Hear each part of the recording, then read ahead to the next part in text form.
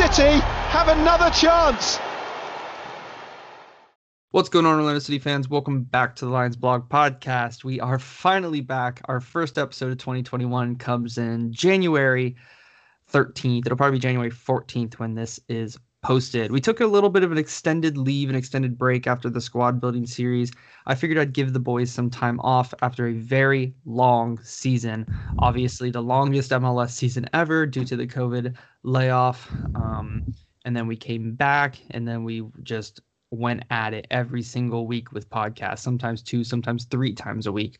So I figured we could all take a little bit of a break and we could come back in the new year, and that's exactly what we did. So I hope you guys weren't too sad that we were gone, but now we are back, and I hope you are very happy that we are back. Today we will be doing our season review. It's not going to be like an awards show. I personally not the biggest fan of like awards shows. Instead, me, I like to do discussions and go deeper into topics and stuff like that. So that's what we're going to do today.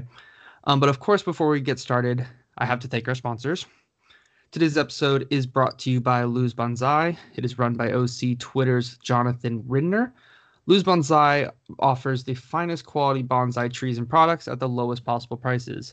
Speaking of prices, Luz Bonsai is currently offering 15% off to all Orlando SC supporters. Orlando City SC. Why am I dumb? The 15% off will be going to the Orlando City Foundation, so you definitely want to do that. All you have to do is enter the code GOCITY in all caps at checkout, and the 15% discount will be added to your order. The website is luzbonsai.biz, L-O-U-S, bonsai.biz. Now, of course, we have to do Cappy's Subs, the OG, the original, the best sandwich place in Orlando. You can order over the phone at 407-647-9099 or online at cappyssubsfl.com. All one word. They are located at 501 North Orlando Avenue, Maitland, Florida, not Winter Park. Make sure to leave a 5-star review, so we'll be reading them out on the podcast. And with that, Daniel, how was your holiday layoff? It's been really nice, actually. The last 6 months of last year was just 110 miles an hour, I think, for everybody. Mm-hmm. Like you said, we were busy with this. We were busy with our jobs. We were busy with our studies. We were busy with everything else. I was just about to kill somebody, preferably with a grenade. But, nonetheless, I was getting a bit tense there by Christmas. So it was good to have a break. I think it's good to come back on and talk about some football, Yeah, and you've got kids as well, so you've got that on top of everything that we have. You've got that added. Oh yeah, just to make it clear, I wasn't going to kill the kids with the grenades, just so you know. Adam's not that crazy yet. Yeah. Or Daniel. Daniel's not that crazy yet. Not yet. Chase, how was your holiday break? I definitely am. Mine was good. Yeah, it was very relaxed. Nice to have some time off, Yeah. And Adam? Oh, well, I worked a lot. It's actually... you worked a lot today, I heard as well. Yeah. Damn it, Daniel. But no, that's actually our busy season at Cappy's. So I worked a lot, but business is good, and I'm Jewish, so I didn't really have... Oh, you guys have Hanukkah. You can that's celebrate not a big deal. Yeah, you guys get plenty of other good things going on. Yeah, we do. Just Yeah. So I'm missing some Orlando City action, so it's good to be back talking shop with you boys. Lovely. Yeah. I won't lie. I've been extremely busy. I actually just secured a promotion at the Panera Bread I've been working at. I am now the assistant manager at my location, and I am working 45 hours a week. And now the semester started, so I'm working a lot. Thank you, Daniel. I really do. I got my appreciate degree that. as well, by the way. You graduated? I got that first degree. I'm going to start the bachelor's in August. So Let's go. Oh, I was actually about to ask you guys because the semester did just start. Are you guys going through that thing where it's like, or I think I don't, Adam, you're not in school, but Daniel, Chase, and I are in school, I guess. Nope.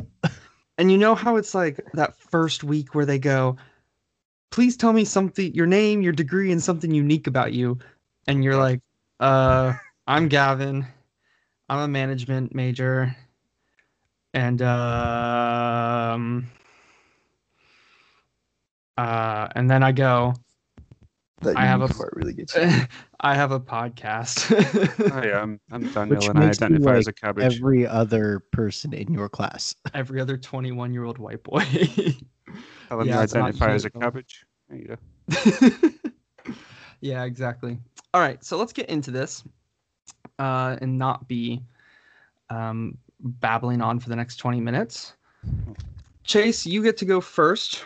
I want you, and we're all going to do this, to rate our season, because this is the season review. I do want to just start right away with rating the season, A through F. All right, and try not to have recency bias. Obviously, we most of us probably still have that sour taste in our mouth from the New England Revolution game.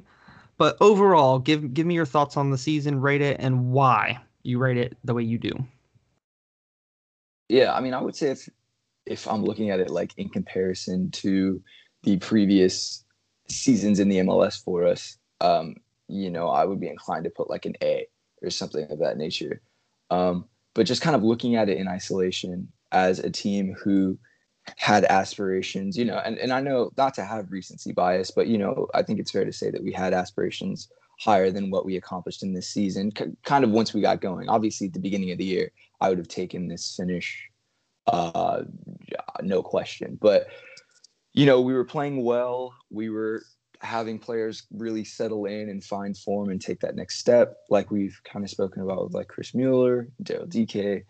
Daryl Dike was a bit of a surprise, but, players kind of taking that step, and our acquisitions started really gelling together, particularly across the back line and even in the midfield, and obviously in goal with Pedro. So I'm going to say a B+, because once you are, I'm not going to say we're necessarily an elite team in the MLS, though that argument could be made, but we were like solidified in the top 10, maybe even in the top 5. Some might even put us a lot higher than that, and that's perfectly fair. And when we kind of falter, on the race for the Supporter Shield, particularly when we'll kind of concede and only come away with a point where we should come away with 3, or even, come away with 0 and came away with 1. Like, that's kind of the difference in the season for successful teams in all levels of the sport. And I think at times we came up short, but that's not to take away from the massive strides and the massive accomplishments that we've made from this year, whether it be, like I said, shrewd pieces of business all around, or players that were already here kind of working well together and improving and kind of getting younger and finishing in a very quality place, making the playoffs, pushing for the Supporter Shield. It was a very disappointing loss against the Revs, but we got a playoff win, and in crazy circumstances, but I digress. It was still a very successful season, I would say, for any team in the MLS. And I do, I would like to say an A, but I am probably just going to go a B+, because, there were just some points in the season where, despite the quality we had shown, we just kind of fell short and, maybe got in our own way. Yeah, I think B+ is a perfectly fair grade, just below the best of the best that a season could be, and I think that's where we were. We did fall short at the end, and we did have some struggling performances, I should say. So B+, I think that's fair. Daniel, where would you rate us for the season? I was going to say a B. Not really B+ as such. I don't really look at plus or minus, just a B. But it's obviously a very, very, huge improvement. And the biggest improvement for me was the playing culture. I think that the team has an identity now, which, we kind of did it a bit backwards in the last few years. We always went for the sort of star power and names in the squad, but without regard to the identity, and now we've kind of gone backwards a little bit, which is nice. We have one. You could say we have one truly big name in the team, which is Nani, Luis Nani, and the rest of the players. They all just gel well really together, and they play to a certain style and a certain rhythm, which at times was, I think Orlando were unplayable in some games, which was good to see. And you always felt this season that the team would compete in every game, which I think by and large they did. So the identity is the biggest improvement for me. That brings us up to a B. The reason I wouldn't go any higher, even though we did get the playoff win, I do feel there was instances throughout the season where we still kind of shot ourselves in the foot a little bit, and I also feel that the improvement we made told us enough about certain players in the squad that we maybe want to upgrade in certain areas. And I know that we'll all agree on some of it, and we'll all probably disagree on a couple, but it's a big transfer window coming up now for Orlando because they have a base to build off of, and now these next few signings are going to be key, I feel. But we've given ourselves that base, and that's the whole success story. So you take that resilience, take that foundation, and build on top of it, and we finally got something to go with. Yeah, I also tend to agree with yours. I think you are, if you were in the realms of plus and minuses, you probably would have given a B plus around what Chase gave. Mm-hmm. I just want to kind of ask you then, do you think that us fans might rate the team higher than it actually is? Because I think a lot of people, maybe not a part of this podcast, and maybe I'm misreading the fan base here, but I think a lot of people would be straight going for A pluses. Obviously, this is way better than what we've ever had in the past. And so that's A worthy just because we're a part of the conversation now. But do you think maybe with the way you've been saying we do still have some issues and that fans might disagree, do you think that fans might be overrating the quality of our play at times? I think so, because I think the one thing that Orlando City should really be applauded for, going back to the restart, as my starting point, they were clearly prepared and more ready than the opposition when it came to getting into the bubble and attacking these games. They took a full 2 weeks. They approached it very professionally. You can tell they worked hard because they hit the ground running. But at the end, that was a circumstance created by something that's not really football related. So they started off that, and I think other teams were lagging behind. Like, all things being equal, if every team had had same amount of preparation, less chances at the bubble, we might have seen different results. At the beginning of that MLS's back tournament, which, of course, gave us the momentum to take into the season. Orlando did also have the benefit of having some fans in the stadium, whereas other teams didn't. And these are all little factors that, psychologically can work in favour. I've seen some interesting takes, so to speak, of how good Orlando are. And I still think they're like 3 players away from being a legitimate sort of top 4 team in the conference. I feel like next season. Are those 3 starting caliber players, or yes, just starting caliber? Yeah. Okay. Definitely, just wanted to double check that. No. Okay. For me, I mean, we'll go into that later, so I won't bother reaching into that topic now. But I feel like we're 3 really good players away from having that team that you could put out against anybody and say, yeah, we can win this game. And I feel like we see this in football a lot, that you can have a great season, and Orlando have, but you've got to keep growing to keep up, and other teams are gonna strengthen, and we've got to do the same thing. And I feel that, for one, I think our squad depth is some people will say it's good because we have plenty of players, but I try and look at the quality of what we've got rather than the quantity of it. I feel that's where we lacked support last season, and that's probably where the biggest weakness in the team was. And that in itself, it's not just about 11 players, it's about 18 players, it's about 20 players. So when people talk about the strength of Orlando as a team, and like you say, maybe overrate us a little bit, that's where I think our argument falls short. I feel like we lack the depth to be truly considered, like a strong contender right now. All right. Very interesting. I can't wait to delve more into that conversation. But first, let's get Adam's take on the season. What was your letter grade? Okay, so y'all covered a bunch of the positives, and I'm going to be slightly more pessimistic. I'm going to give it a B minus, and it has nothing to do with the senior team. The senior team earns the B because we've been over this. They exceeded expectations. They had an objectively good season. They won a playoff game. B is above average. that fits that right there. Where the minus comes from, and I've criticized Luis Muzi for this in the past, is OCB was an abject failure and then got canned again this year. And I agree. What are we supposed to do? Like, we got Pareja and we got Muzi to build this academy system that's going to be a pipeline of talent all the way from U12s to the first team, and you're supposed to be able to have them all in the same facility, to be able to pick out a direct line and a direct line for that talent to follow from the beginning of their development all the way to being a full professional. And so far, 2 years into Muzi's reign and a year into Oscar Pareja, we are starting back at ground zero again. We have the training facility. That's good. That's the very basis of the framework.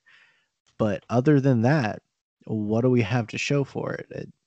We're going to keep blowing up OCB in the academy over and over and over again. And we've seen a few talented players, especially those CMA and Montverde guys, get signed by other MLS clubs and enter the draft that we could have just had their homegrown rights.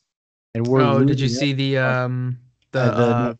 Mayaka, the expected number on pick? So do you guys remember on the transfer pod, not the transfer, the squad building pod where I said Clemson has a really good striker that he might be going, like, he's really good. He's just that class above. That's the guy I was talking about. I didn't even realize he was from Montverde.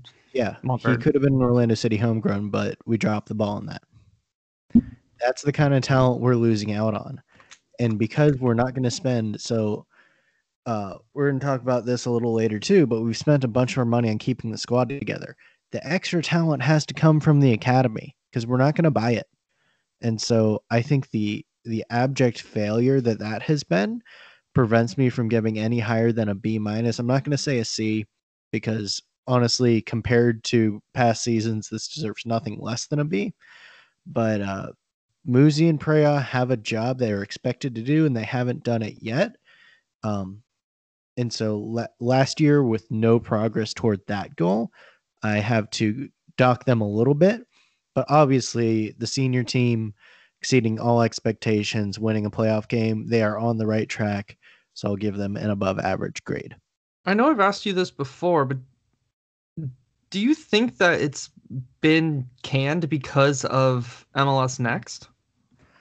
Maybe. Like, are we entering into that? Maybe OCB was. Here's why I'm not giving them a pass on it, though. Because even when OCB was operational, they were still a complete mess. They weren't playing the same style as the senior team. They weren't even being competitive in games, let alone winning any of them. There wasn't any development that we could see with, oh, this guy could be on the senior team, this guy could be on the senior team. It was mainly just like guys there that were running around with no clear plan in place to help them get better.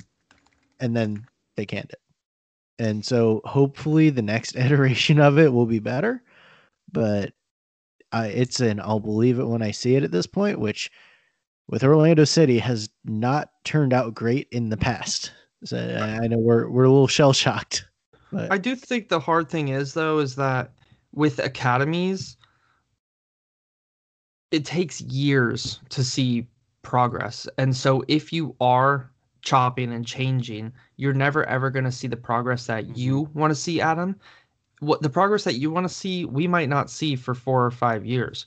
And we do have some youngsters that were not even a part of OCB yet. That one kid that we brought over from Brazil off the streets.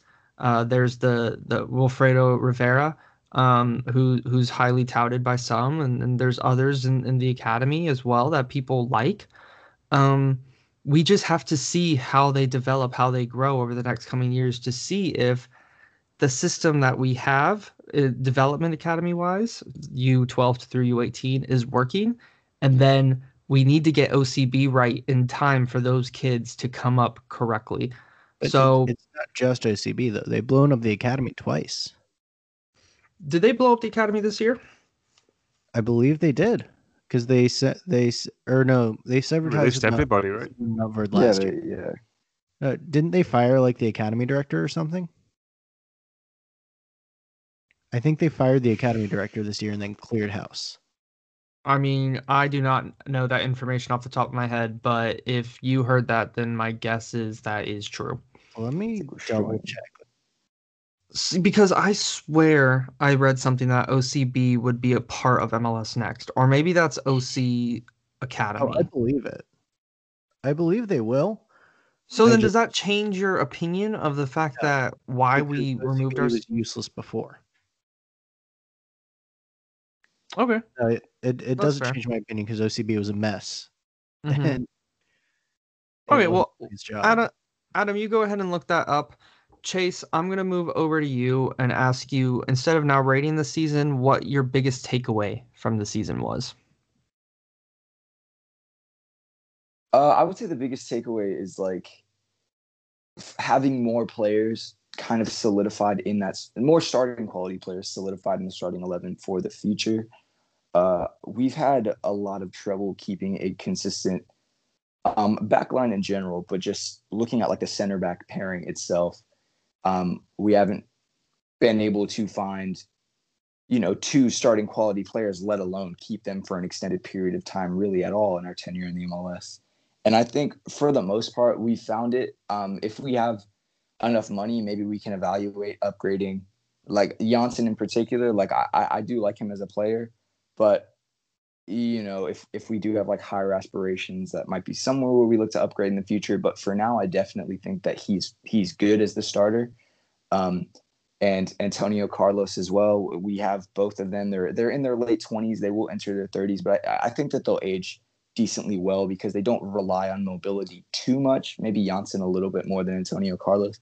But we have a center back pairing that's going to be pretty good, secured for the next 2 to 3 years, and the same thing goes for the players in goal. And and if you look at the opposite side of that coin, we're starting to see some young players come through. Like I think Andres Perea is going to start here this year. Daryl DK, I think, is going to be secured our number 9, obviously. Same thing goes for Chris Mueller. So we also are getting, younger in some positions, and those players are showing quality as well. So maybe they will be, sold off, but, that's going to be for a profit if we do business well, which I think that, we will. We'll get decent money for those players.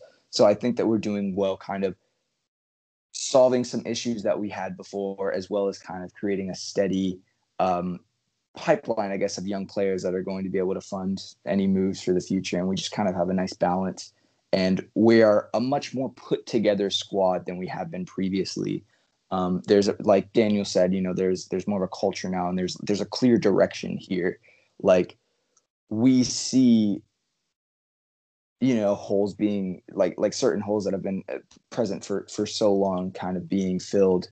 And then we are taking that a step further and kind of showing that we are going to be a club that is run well, and that, we're not throwing too much money at things that aren't working. We're kind of making ourselves sustainable, I guess would be the best word, because we have players that we're kind of investing in and developing ourselves while maintaining a core of guys who are going to be here for a bit. We are much more set up for the future and for success, which we just really have never been. Like there wasn't really much of a clear plan under any of the other coaches in the MLS, other than maybe Adrian Heath. But that's a different discussion. And I was like 14 at the time, so I'm sure maybe you guys can talk about that a bit more coherently. But yeah, there's just real direction here, and there's I don't want to say top to bottom, but there's throughout the squad, there's a decent core of guys who, we've signed to be here for a while. And then there's good young guys coming through that maybe they'll be sold, maybe they'll stay or whatever. But it's just a very well put together squad. For the most part, there are still a couple areas. It's not perfect, but in comparison, I think that we're light years ahead of where we have been previously. So going back to your first point where you were talking about just keeping a starting 11 together, especially in the back four, correct me if I'm wrong, but 2018, wasn't that the season where we had a different center back pairing for like every game for like the first 10 games or something because of injuries and stuff like that? Yeah. Or the first 10 games of the losing run? Yeah, I do recall what you're talking about. I can't necessarily say if you're 100% right, but yeah, that's exactly what what I'm kind of speaking something about. like that. We were Where it chopping was and like changing Amro, center backs Tarek, and every game. Spectre, or Spectre and whomever, right? Schuler and Schuler, yeah. And even those guys, like Spectre was good, and I think Tarek was all right, but like you couldn't really point to a defined center back pairing there. It was just kind of whoever we decided on the day. And like right now, we have two guys who you can kind of pencil in and feel pretty secure about that and know that they're going to do well. And that is a huge. Can you go into the just into the importance of having those type of players in your squad a little bit? Well, yeah. So keeping a consistent starting 11, I think, is immeasurably important. But I think if we want to kind of look at it on a closer level, if we want to just look at the center backs, like those are a position where those two players need to be in sync, much like, midfielders and much like attackers. But center backs almost maybe more than anybody on the field, because you have to kind of understand, who is going to track which runner, and you have to understand what your partner is going to do in order to defend successfully, if that makes sense. And like you said, we just haven't had a good center back pairing, let alone a pairing that is going to be able to play with each other week in and week out. And we finally started to see Robin Janssen and Antonio Carlos kind of take up that those two positions in our team, show consistency and show that they are working well together. And we've seen that in the numbers. Not only like per game did we concede less goals, but I want to say that we also had an improved expected goals against by about 0.3, which is a really, really good improvement in 1 year. And then looking more broadly at an entire squad, if you have this kind of erratic team with no clear direction, no clear kind of play style, which can be hard to develop if you're constantly changing players in the starting 11. I mean, one or two changes here and there for fitness reasons or whatever isn't the end of the world. But when you're constantly making changes, it can kind of make the team feel disjointed, and you'll see that in the field, or on the field rather. And I think that Jason Christ could be a good example of that. Like, we always talk about how he would play like 6 center midfielders at various positions in a game or something like that. And there just wasn't really a penciled in starting 11. And you could tell that there were guys who maybe weren't 100% certain of their role, or guys who haven't played together as much, and they were kind of showing that on the field. And I don't think that that's really an issue as much anymore. And if we're talking about culture, I would feel a lot better about, if we had to have somebody come in for an extended period of games than I would previously, because I think that Oscar has made it to where players will understand their role. And I think that this is a group of guys who enjoy playing together. We saw that a lot in the bubble, particularly. And, after the playoff win and things like that, like there's a commitment to this team that there really wasn't before. So, I agree with Daniel. I know we're going to talk about it later, where there are like some positions where we need to, bring in some quality players. But I think for the most part, there is a really decent starting 11. And then we have a lot of guys who can come in and do a job, and that quality and that level of depth. And I keep comparing it to previous years. And that's not really a high bar, but this has been like an immeasurable improvement. While there still is a long way to go, I think that there's been an immeasurable improvement in many aspects. And going back to your question, like having this consistent starting 11 has been able to prove dividends on the field. And we see, like, when we have like important players off the field, like when Mauricio got out, there is a big difference, yes, but I would say for the most part, we are just a much more put together and much more conjoined team, if that makes sense. Yeah, and that's exactly where I was going with my point. I'll let you come in a second here, Adam. That's exactly where I was going with my point, and I think partnerships all over the field are very important. And then none more so than the center back position, because you need that partnership there. I also do want to disagree with you on the starting 11. While it's great that we have a set starting 11, and that's always good to have, I do think it's always good throughout a season to chop and change a little bit, because if you have one starting 11 for, I don't know, 30 of your 34 games, you're going to get scouted and you're not going to be as consistent. Adam, did you want to add something there? Yeah. So what we see, we mentioned Mauricio Pereira, and that's the obvious one, but Oscar relies on Mauricio to play a very specific role in that scheme, and that is to basically funnel everything in the offense that doesn't go through Nani through Pereira, and that is a lot. And you can see that Pereira is an amazing player, and he's capable of doing that, and no one else on the team, including Nani, is. And so it's kind of a double-edged sword when you have that consistent 11. Is like everyone is so defined at their role, and they know exactly what their role is. When one of those pieces, particularly in a piece as important as that one, goes missing, it all can fall apart pretty quickly, and it can get ugly. Sorry. And it can get ugly. So it just being fully aware that, especially not having depth at that 10 position, it is a double-edged sword, and we need to be very, very careful of that. Also, I did look up the academy director. Oh, God. Got the COVID. They blew up the staff last year, not this year. Great. Do we have one? Do we have an academy director? Yeah, we do. It's Nevloff. Oh, okay. So Marcelo we shall see Nevloff. what happens there in the next couple of years. He was hired in December 2019. Okay. All right. So here we go. Okay. Daniel, your biggest takeaway of the season? I'm thinking it's come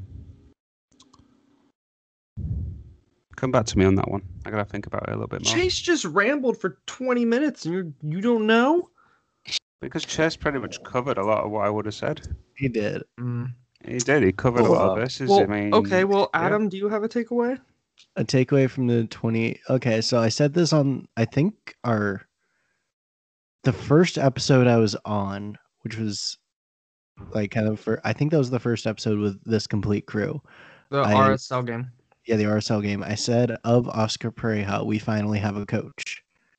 And I think that's the biggest takeaway from the season. We finally have a coach who will instill a culture, who has a very clear idea for how he wants his team to play, and a very clear idea for how he's going to get this team to win, which is, of course, all we really, really want.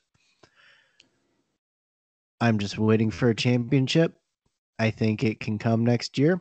I think we have some good shots at bringing home some silverware. I almost don't care what it is at this point. I mean, you love a shield or a cup, but like an open cup will suit me just fine. Ooh, I want a something. Leagues Cup. We're in that competition. Oh, we are? Yep. We're in that, the one that Atlanta won. Fuck it, Oscar, win that one. All right. All right, I've got a take now. I'm good. Okay, you got one? I was gonna ask if you wanted me to go. It's a short take, but it's take nonetheless. Orlando's finally moving away from the superstar model to being more concerned with brand names and big names. Like it started with Kaká, it went on to Dom Dwyer to an extent, and they're moving towards more of a team-based philosophy. I think that they're figuring out that having a good team is what will get fans invested, rather than just having a great player or a big name player as the figurehead, and thinking that fans will just flock to the games or to the team because of that. I think it's a refreshing attitude to take, and honestly should have been built that way to begin with. You look at how Austin FC are building their team right now with good solid players everywhere. You feel like they can compete from day one. I think Orlando started with just maybe a few players that could have done, and relying on the big name of Kaká to get the name out there and the fans in the stadium. It's good that they're moving away from that, and with Dwyer leaving and obviously the sentiment of not returning him, I think that's going to work in our favour. Should keep doing it, hopefully, and not. I think we spoke about this, Gavin, a couple of days ago, that we don't want to see any money invested in big name players that maybe can't put it in, for long periods of time or such, but just invest it in good, young, hungry players that can take the team forward. Yeah, you and Adam's points kind of go hand in hand, and I think Mhm. that in total, your guys' takeaway to me says that we have a vision. We have a Mhm. plan. We have a vision. We have an idea of what we want to do. Yeah, I Um, mean, one other thing I would like to say as well is yeah, that as a takeaway, and this is not a positive one, but um, I was a little disappointed with the lack of integration for the new players we brought in towards the end of the season. mm, I feel like AS and Alvarado, I mean, should have seen more minutes for sure. There was opportunities in that, towards the running the end of the season to give them those so minutes. do you Yeah, think that maybe they just were thinking we're gearing up for the playoff push? We have the squad that's gotten us to this point. Why take away those precious minutes from those players who are going to be very involved in that instead of hoping that they will be the ones that can be involved and not putting that load on their shoulders? I just think that you've got to plan that, Because for all they're eventualities. Like there could have been injuries. What if Mueller or Nani had gone down with a long-term injury? mhm. Then you think, well, Alvarado is a someone who can come in, who can play. I mean, this again, it's like a lot of things happened last year that were not ideal. The COVID-19 kind of wiping out a lot of the avenues that the team may have had to get more minutes and to have a second team playing. But you need to use these players. I mean, we could have had God forbid, you could have had a COVID-19 strike go through the squad like Columbus had at the end of their season, and then you're putting in guys like KS and Alvarado who don't have any experience. That's more pressure. That's more harmful to them than giving them 10 minutes, 15 minutes, maybe an odd start. And giving them a chance to integrate. I feel like that they could have been managed a bit better, in my opinion. That's just the only other takeaway I can really think about. I tend to agree, although I do think circumstance might have played a role into that. Um, my biggest takeaway from the season, and this is more of a personal takeaway, I, for a long time, struggled to believe in the fact that players can improve. Um, Not that I thought players were good right from the off, or that they couldn't get better, but I personally hadn't really seen it, especially at Orlando City. The only player I could think of in the past couple years who I saw markedly improve um, was Juan, and really that was only because he had a rough start, and then he really got to not the level he was at this season, but in 2019 he was pretty decent. He was pretty good. Um, so for me, it was seen before our very eyes players like Juan, who had a better season than in 2019, in my opinion. Moutinho improved in aspects of his games. I know he was injured, but he's I have more confidence in him now than I did last season, or I guess 2 seasons ago. Obviously, Chris Mueller. We've seen DK improve before our very eyes. And this is small stuff. This isn't just, oh, Mueller scored more goals, so he's improved. This is stuff about off the ball movement. This is stuff about positioning your body. This is stuff about when to turn, when to pass back, football IQ, all these sorts of little things that go into every moment into the game that really, uh, I didn't think that these players or many players were capable of improving this quickly. So for me, the biggest takeaway is players can improve with the right coach, with the right setup, with the right system. And that was just a surprise to me, I think. I never once envisioned Chris Mueller being as good as he was coming off of the 2019 season. I posted, and I won't lie, I posted an article saying he's probably better as a off the bench sub, and we should look for a DP winger. I That was my opinion in the end of 2019 and 2020. If he's still here, he's obviously one of the first names on the team sheet for me. Do you guys have anything you want to add to that takeaway? Yeah, I think you can certainly, players can always improve. I've always been an advocate that you know, if you put players in an environment and a situation where they're happy doing what they're doing, then you'll get the improvement just on its own. And there's been a very toxic culture, I think, the last few years. Obviously, last season I'm not referring to, but prior to that. So give players the right environment and they enjoy themselves, and you let them do what they enjoy doing, which I think we saw with Oscar is that he gave them certain players freedom to play last season. You know, rather than the more monotone tactics we'd seen for the few seasons before. And you could see how much happier the players were. I mean, you would see, particularly, you know, the three guys behind DK, which would be Mauricio and Mueller and Nani, would interchange positions and get off the ball and move around. And you could just see them enjoying themselves. And it makes a big difference. Just let players be players, you know. Stop trying to make them to robots and just let them do what they've got to do. And I always feel you'll get that improvement. Yeah, and you see, the thing is I wasn't at that position in time before the season, or at that mind state before this season, and then now I am because of how I've seen them do this season. Oh yeah, I mean, I could see it like, you know, just on another perspective. I've seen this at, you know, following Leeds in England. I mean, we have a squad that finished 15th in the Championship, and then they're playing like this mesmerising football, and it's by and large the same squad.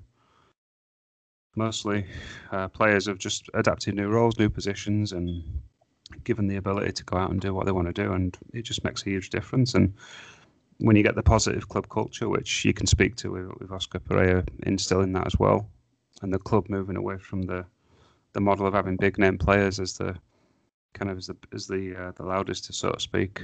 I just think could we have played this style of football with the leading man of Dom Dwyer in the system? I'm not sure we could. I think that you've got a coach who's allowed to pick players for a system, for a way of playing, and these guys enjoy it. So it's all good to him, good for him, good for Oscar. Go ahead, Adam. Yeah, so obviously we have Oscar Pereira, whose number one attribute and what he's known for is developing young players. And we're going to talk a little bit later about how, I mean, we haven't signed anyone from the outside so far, and we're unlikely to make a big splash. Even we go as far to stay. It's just not going to happen. But that doesn't mean that we can't improve and even see changes in the team structure from within. So we got 3 players that I'm looking at that I think are lined up for a big 2021, and they're all 3 very young players with very high potential. One is Andres Pereira, who I don't know if this is necessarily a bold prediction, but I think him and my next player, Sebas Mendez, will be the favored starting midfield pair in 2021, or at least they should if they are developing correctly. They should be the first 2 names on the team sheet. If I don't care what Uri's doing in practice, I don't care what Urso is doing in practice, they are talented enough that they should be taking that step right now to be above those guys. And if they can, and if they are, then we are in for a hell of a ride. Third one's Daryl DK. Because if we can get a full offseason of Daryl DK being the guy and him training as such and just getting older and developing, understanding more about the game, Pereira coaching him, and he can have the type of season that we all know he can have, be like a 20-plus goal MLS MVP type season, especially with potentially Pereira, another attacking piece, Mueller, and Nani feeding him. Ooh. I mean, it could be fun. It could be real fun. So that's where we're looking. And also, looks like Chris Mueller's probably going to stay for another year. It looks like Chris Mueller's still not an old man. So if he can get a little bit better as well, because we saw what 1 year under Pereira did for him. If he can just have another year of improvement, I don't think we really need to bring in someone from the outside to see the team improve. Other than obviously we need a left back and obviously we need a backup 10. But other than that, just the improvement's going to come from within, and that's extremely exciting. Yeah, all very good points. Chase, I'm going to go back to you.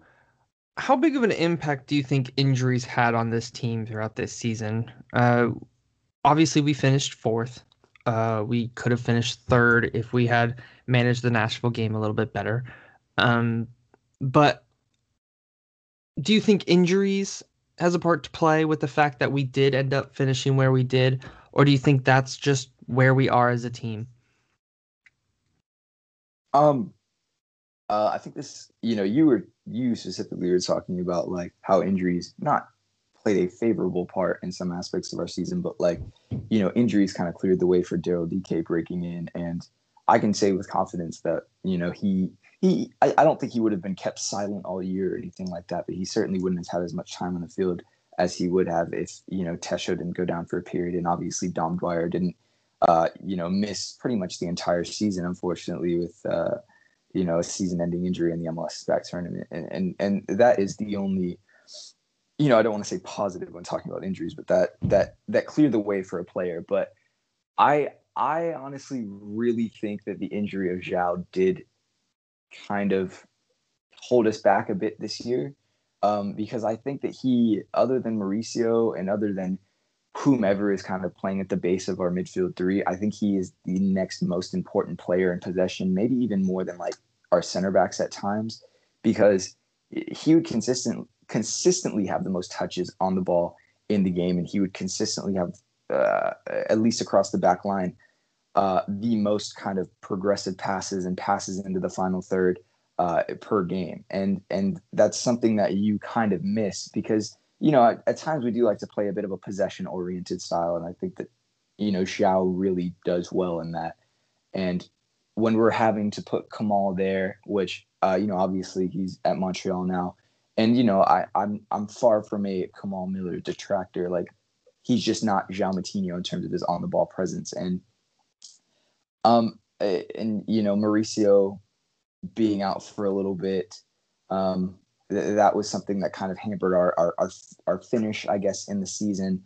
But still, I think we have to, and this would kind of go back to like bleeding in players that came in. And I know that they were like attacking pieces and a wide midfielder and stuff, and those weren't the places where we had injuries. But if you have more players available for selection, it could kind of give you a better chance at, tweaking things and still finding success when a player goes down. So I think we are a little bit to blame where we weren't prepared for an injury and one or two players, falling, whether it be injury, whether it be suspension for a couple games, completely changes the way that we play and forces us to, I don't think we got a win when Mauricio was out for like a little 4-game spell there towards the back half of the season. And it was unfortunate. And, I do think that we would have, maybe finished a little bit higher up the table had we been able to stay healthy throughout the year. And, the same thing goes for Juan and stuff like that. And was Pedro was never injured, right? We just kind of lost him for the He was just on international duty, yeah. Yeah. So not necessarily an injury, but, just missing players, I guess, more broadly was a little unfortunate. And at times I would honestly say that it could have cost us some games, and it affected the way that we play in a sense that, that consistency that we talked about that we were able to see, maybe it kind of broke that up a little bit and we weren't necessarily playing to the best of our ability. But then again, it just kind of goes back to us being a little bit underprepared for that. And that kind of falls on us. But yeah, it's a real shame that, João especially, because I've said before that I think that João could even kind of get a European move if he stays healthy and plays well.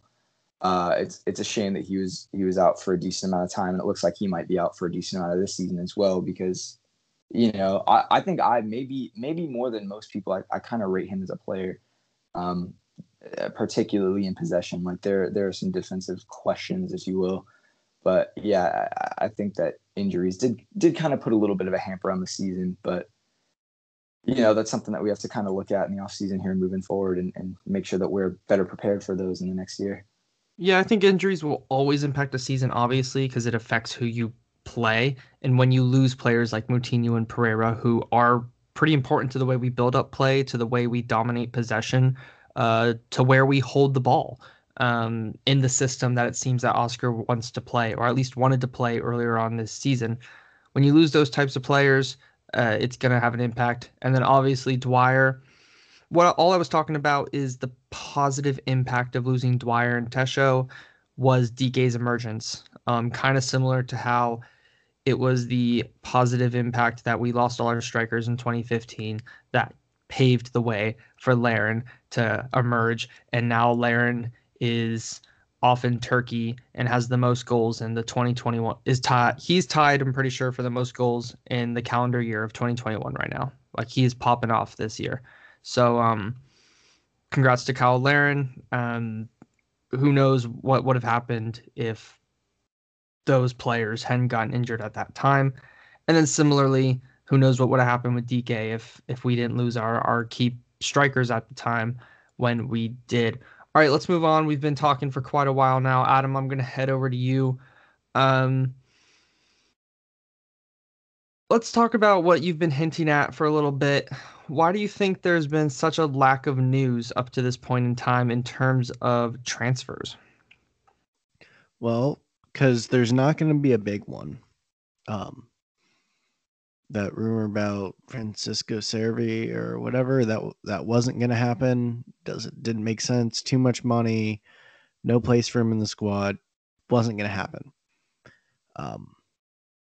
So there's partially no news because the people that we'd have news about, the people who are like big enough names that they're going to have reporters snooping around, they're going to have agents leaking stuff to newspapers. That stuff's not happening. Second thing, if we think back to last offseason, same thing. Moosey's front office is pretty tight-lipped. While negotiations are going on, they're not letting anything out. And we basically found out about signings a day or two before they happened, if that. So combination of no big things happening and this front office just doesn't let things slip. The most we've heard very recently, as in the past like 2 days, is Sylvester Vanderwalder's throwing another hissy fit. And that's about it. And that's entirely generated by the player, not anyone in either front office. So, yeah, there's no news because they're good at not letting any slip out. I guarantee you they're hard at work. I guarantee you we will fill our holes eventually. It just might not come until February, and we're just going to have to be patient. Yeah, I mean, the way it was told to me, it was a left back, a backup goalkeeper, and attacking piece. Those are the three that they're confident of getting.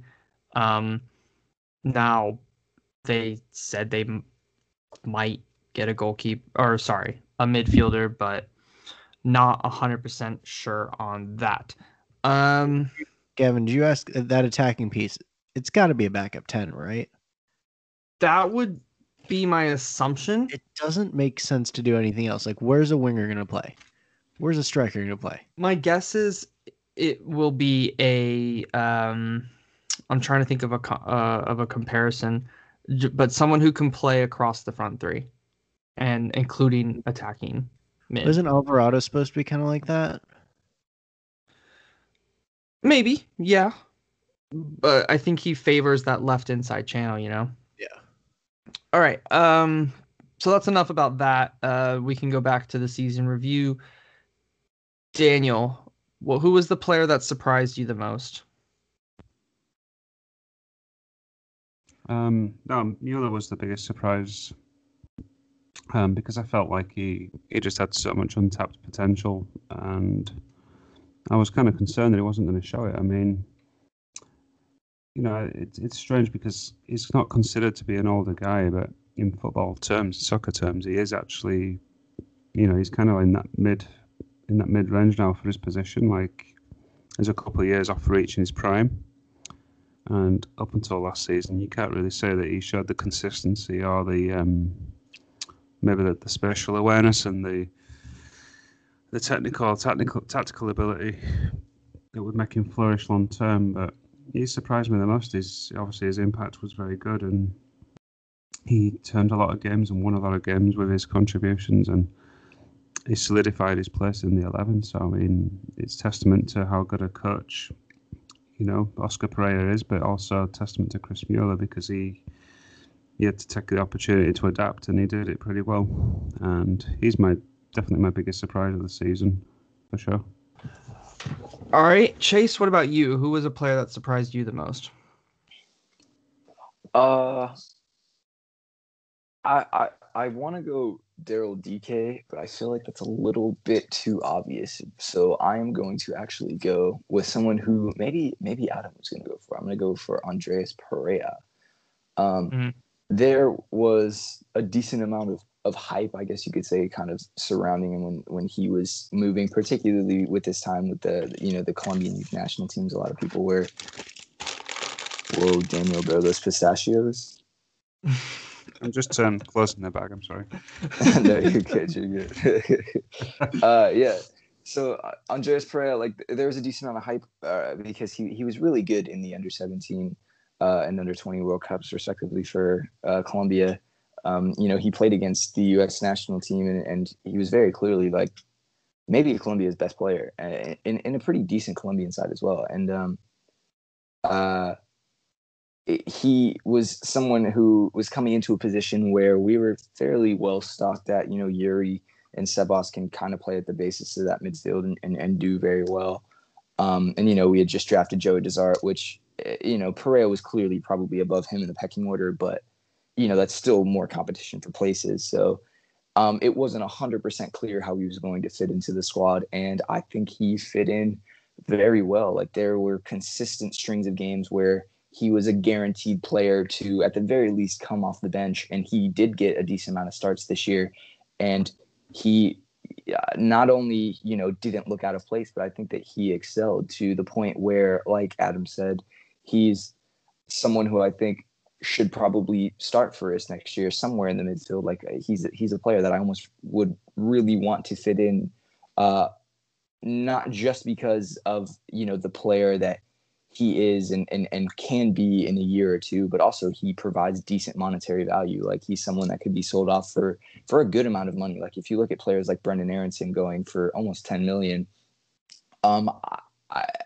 maybe not right now, but I don't think that's out of the realm of possibility if Perea has a year or two of really good, soccer that he's capable of. He covers an immense amount of ground and he does a lot of defensive work. And he's also really good at kind of progressing the ball, particularly for his age, like receiving the ball, kind of being that connector, if you will, from the back line into the attacking players, into, Mauricio in the midfield as well. And there's, what I like most about him is, I don't really see him in attacking positions too often, but you can't really expect that much out of a defensive midfielder. But there's no real glaring issues in his game right now. Like if you kind of take into account how young he is, there isn't something that I would say, he has to improve on right now, or he cannot become a starting quality player. And I could be wrong on that. And, I'm sure someone will correct me if I am, but he would do a lot of really impressive things, but he just did everything right, if that makes sense. Like he didn't let his defensive contributions suffer, all the while keeping up his, possession duties, if you will, and moving the ball forward. And there's a reason that, he was in the U.S. men's national team camp. And, obviously he just committed his international future to America, which I think he was the captain of the Colombian national team. So that's a pretty decent get. And, he's, people are pretty excited about that because he's drawing comparisons to Tyler Adams, and they're saying that for the near future, he could become kind of the backup and cover for Tyler Adams, because they are kind of similar players in a way.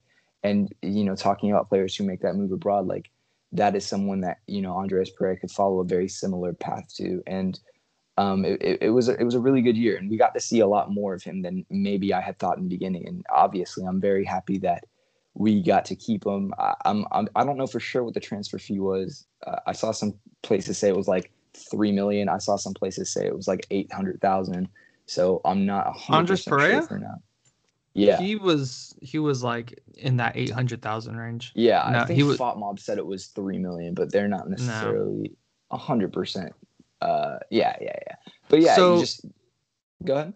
Oh, finish your point. No, I mean, I was just gonna reiterate that, like, yeah, he is good value for money, especially now at that 800,000, and someone that can be sold off in the future, and someone I'm pretty excited to see play next year, kind of based off the role and his contributions this season. Yeah, so for me, going back to what you said about him, nothing being wrong. Obviously, every single player has something they can improve upon, in my opinion. And there are some aspects of his game that I want him to improve upon. And I think the biggest one is just being quicker. And he knows that. I think he knows, and Oscar knows, and they've probably identified that when he gets the ball, he just needs to be that little bit quicker on the ball. Um, when he gets it, instead of 2-3 touches, get rid of it. It's 1-2 touch, get rid of it, and that's easy. That's easy to take care of. That's easy to learn. That's not something difficult. He has the spacing right. He has the body positioning right. He has the movement right.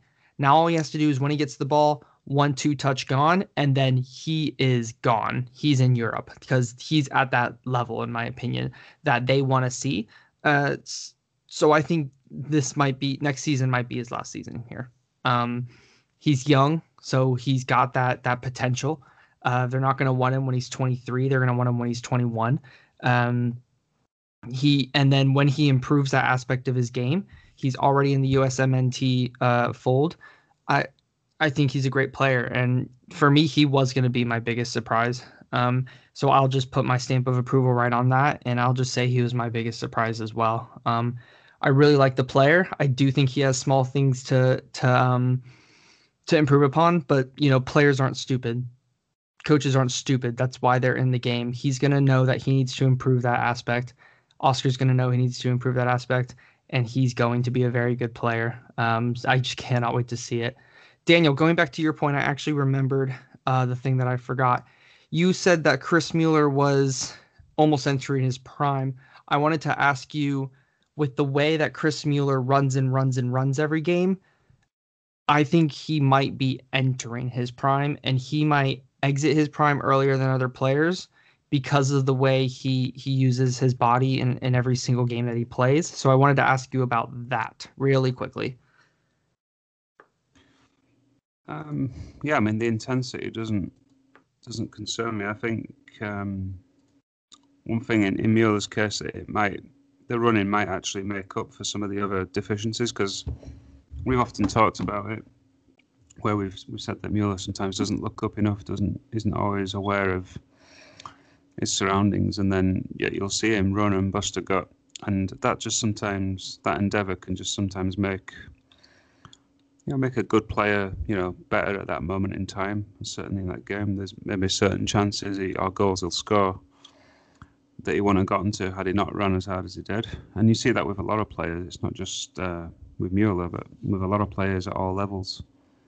That those physical characteristics can paper over the cracks sometimes of the more technical ones. It's like an old adage that your more talented players are actually lazier, and you're your level below that more I guess are harder working to make up for those deficiencies. So I don't know if the running equates to him being in his prime or not. I just think it's a case of him just figuring out how to be in the right positions more and being in a team that creates those chances for him. So a lot of it depends on who we bring in the next window and how much of a role he has to play in all of that, because for every good player to continue, they need to still be in that right environment the whole time. Okay, yeah, that's fair. Adam, you're up next. Biggest surprise. All right, I'm gonna throw some love to some guys that don't get it a lot, and I actually have two. I have Joey Desart and I have Kyle Smith for the same reason. Because in past years, even Kyle Smith was one of these guys. Not that he was horrible in 19, but Kyle Smith playing right back, filling in for Juan in that injury stretch, was actually good. Not just like good for a fill-in. He was being a positive contributor offensively and defensively. And Joe Desart, a second-round draft pick? Not the first draft pick. He was second round. Yep. Second round draft pick, comes in, fifth on the depth chart.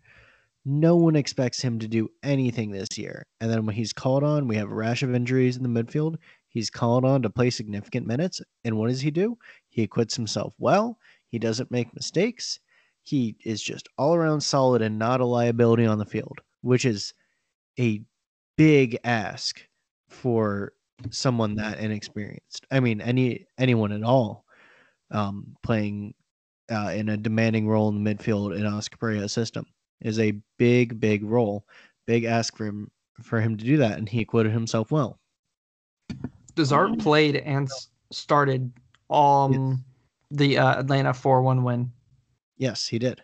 And so what I'm surprised at is that these down the roster guys, when they're asked to step in, and Kamal Miller too, I kind of forgot about him because he's not here anymore, but Kamal Miller filled in at left back really as well as you could expect a guy who really should be playing center back to do. And so these guys down at the bottom of the roster that in previous years when we've seen them come in and just absolutely suck and be the reason that we're losing games, that wasn't happening. I mean, we had some disappointing results, but I think that was more that we couldn't score rather than we were leaking goals. We couldn't score because Pereira wasn't in. But just being able to come in and keep the shape, keep the system working as it's kind of supposed to, at least doing your job and being able to do that, I was pleasantly surprised at our depth guys' ability to do that. And I think the two that exemplified that the most were Kyle Smith and Joey Desart. So props to those guys. All right, awesome. I'm just going to stick on with what I said and go with Andres Pereira as well to add on to what Chase said, because I think that covers all of my options for surprise of the season.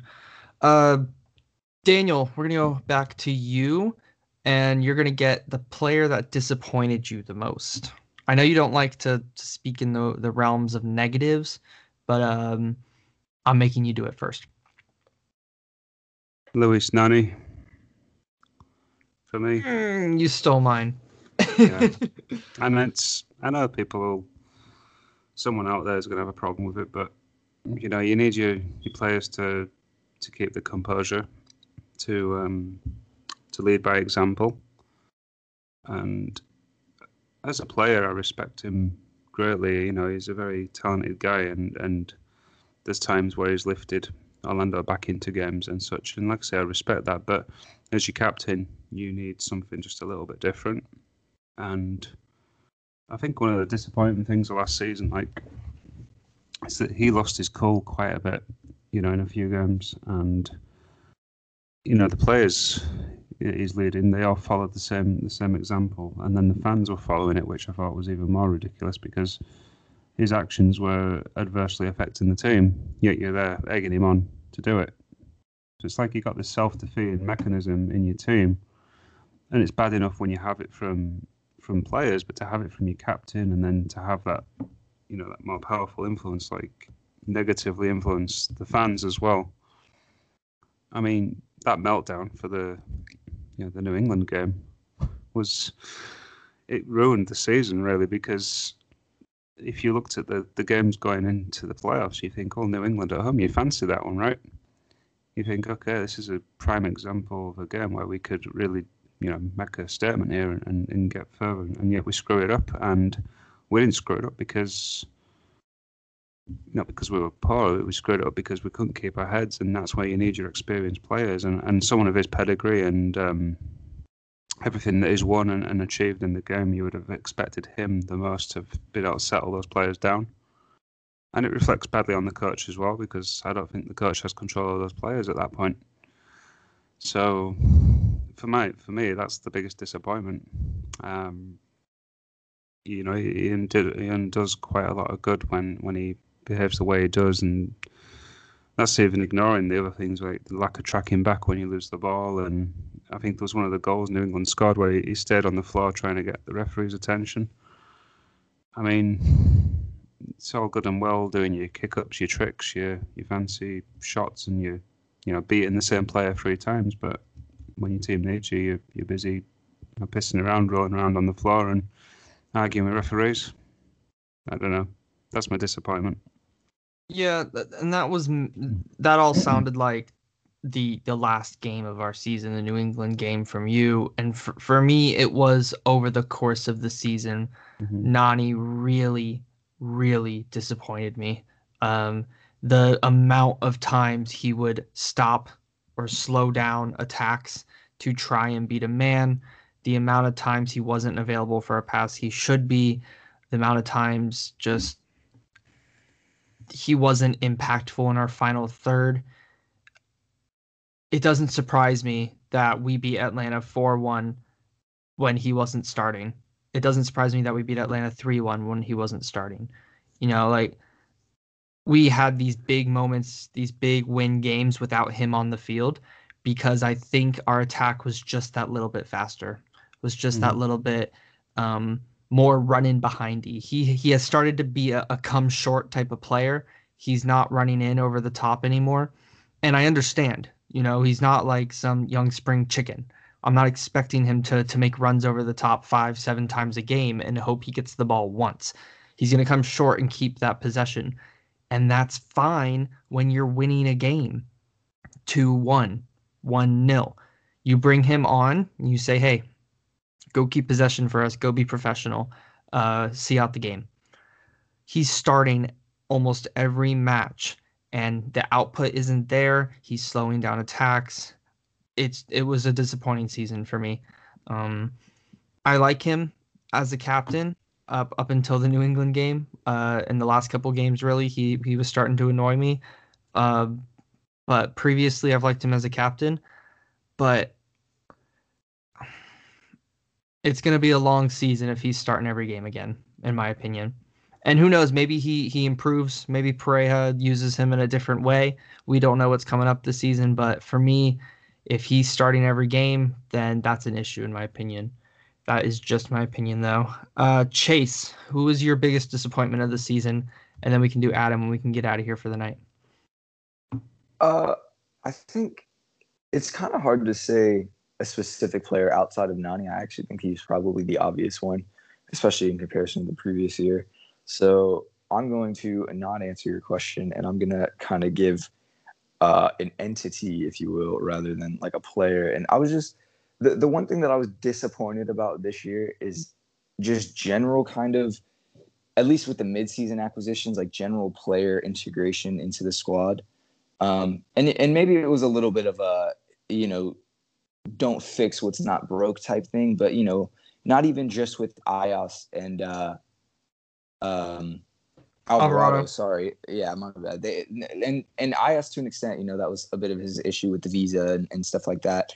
But, you know, they didn't really get to see a whole lot of the field. And when they did, it was, you know, this is something that I hate in soccer or football just generally, where players will come in at like the 86th minute just to get a run out. But really, I don't know if that does anything, honestly. I mean, obviously it doesn't hurt, but it just doesn't do enough to get the player integrated, and it didn't really show much intent.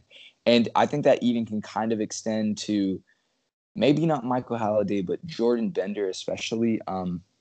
You know, I thought he was good in preseason. I thought for the most part he was honestly good in the Nashville game when he actually did get the start. And I would have liked to see him maybe a little bit more off the bench or something like that. Because, you know, he's a player with talent. He's an attacking threat. He can also kind of play as the 10 if need be. Like, there was actually kind of an interesting moment where, you know, in the Nashville game going into the half, you know, Mauricio wasn't dressed, but he was talking to Jordan. And it's very possible that, you know, this backup that we're looking for, or even David Larrea as well. I know he wasn't a midseason acquisition, but we didn't really see a whole lot of him either. It was, you know, there's two guys who are like the candidate for that kind of replacement 10 that we talk about, and they really didn't get to see much of the field at all, even when Mauricio was gone.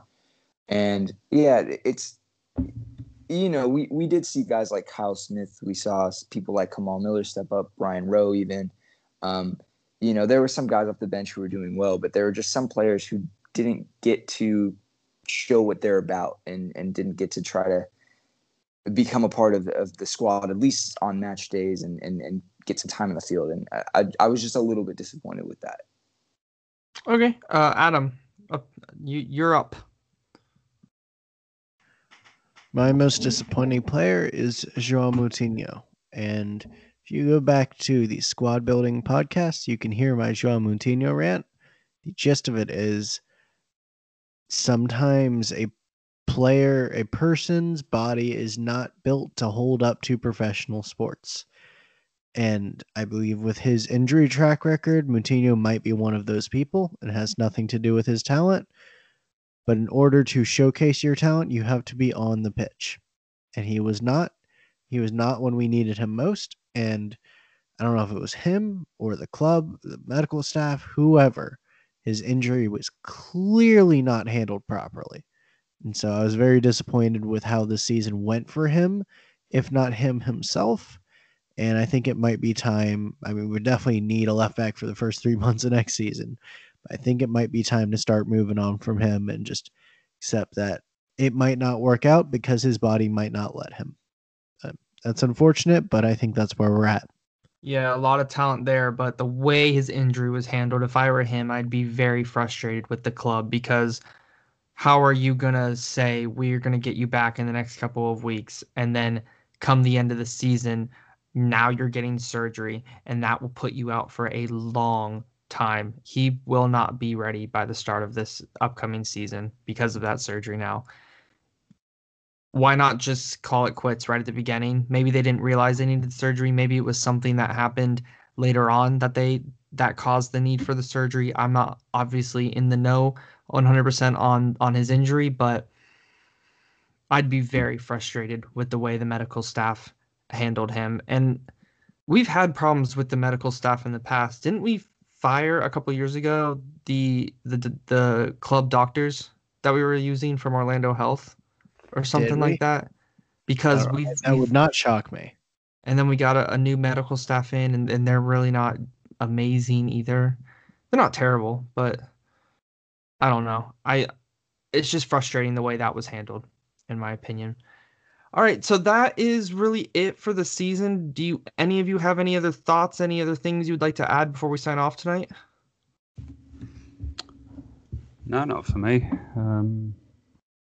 Just here's to hopefully a much better 2021 for everybody on every type of way possible.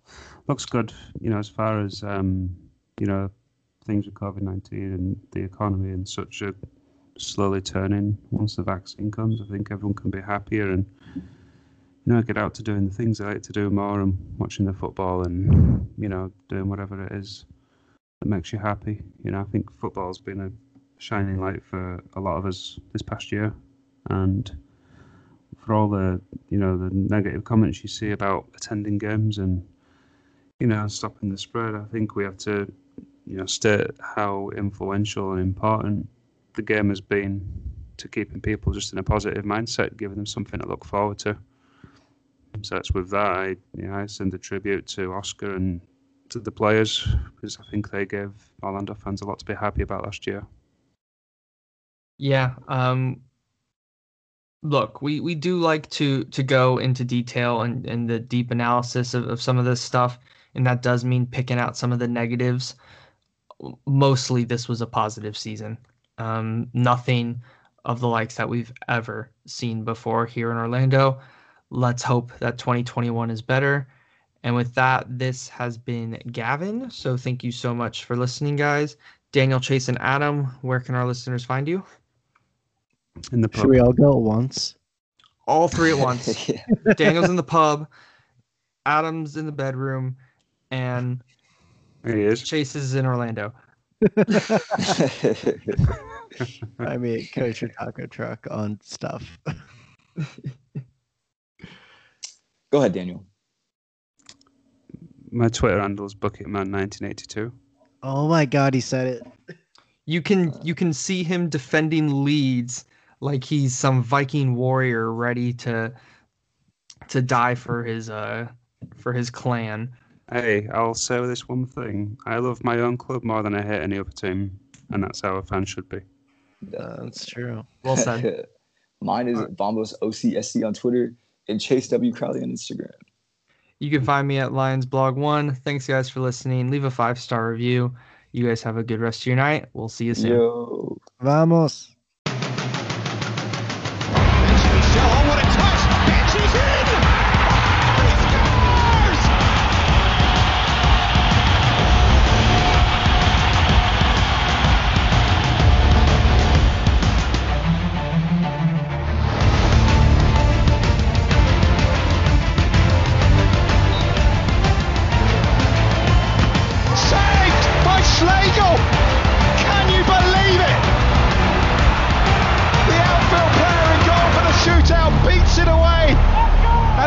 City have another chance.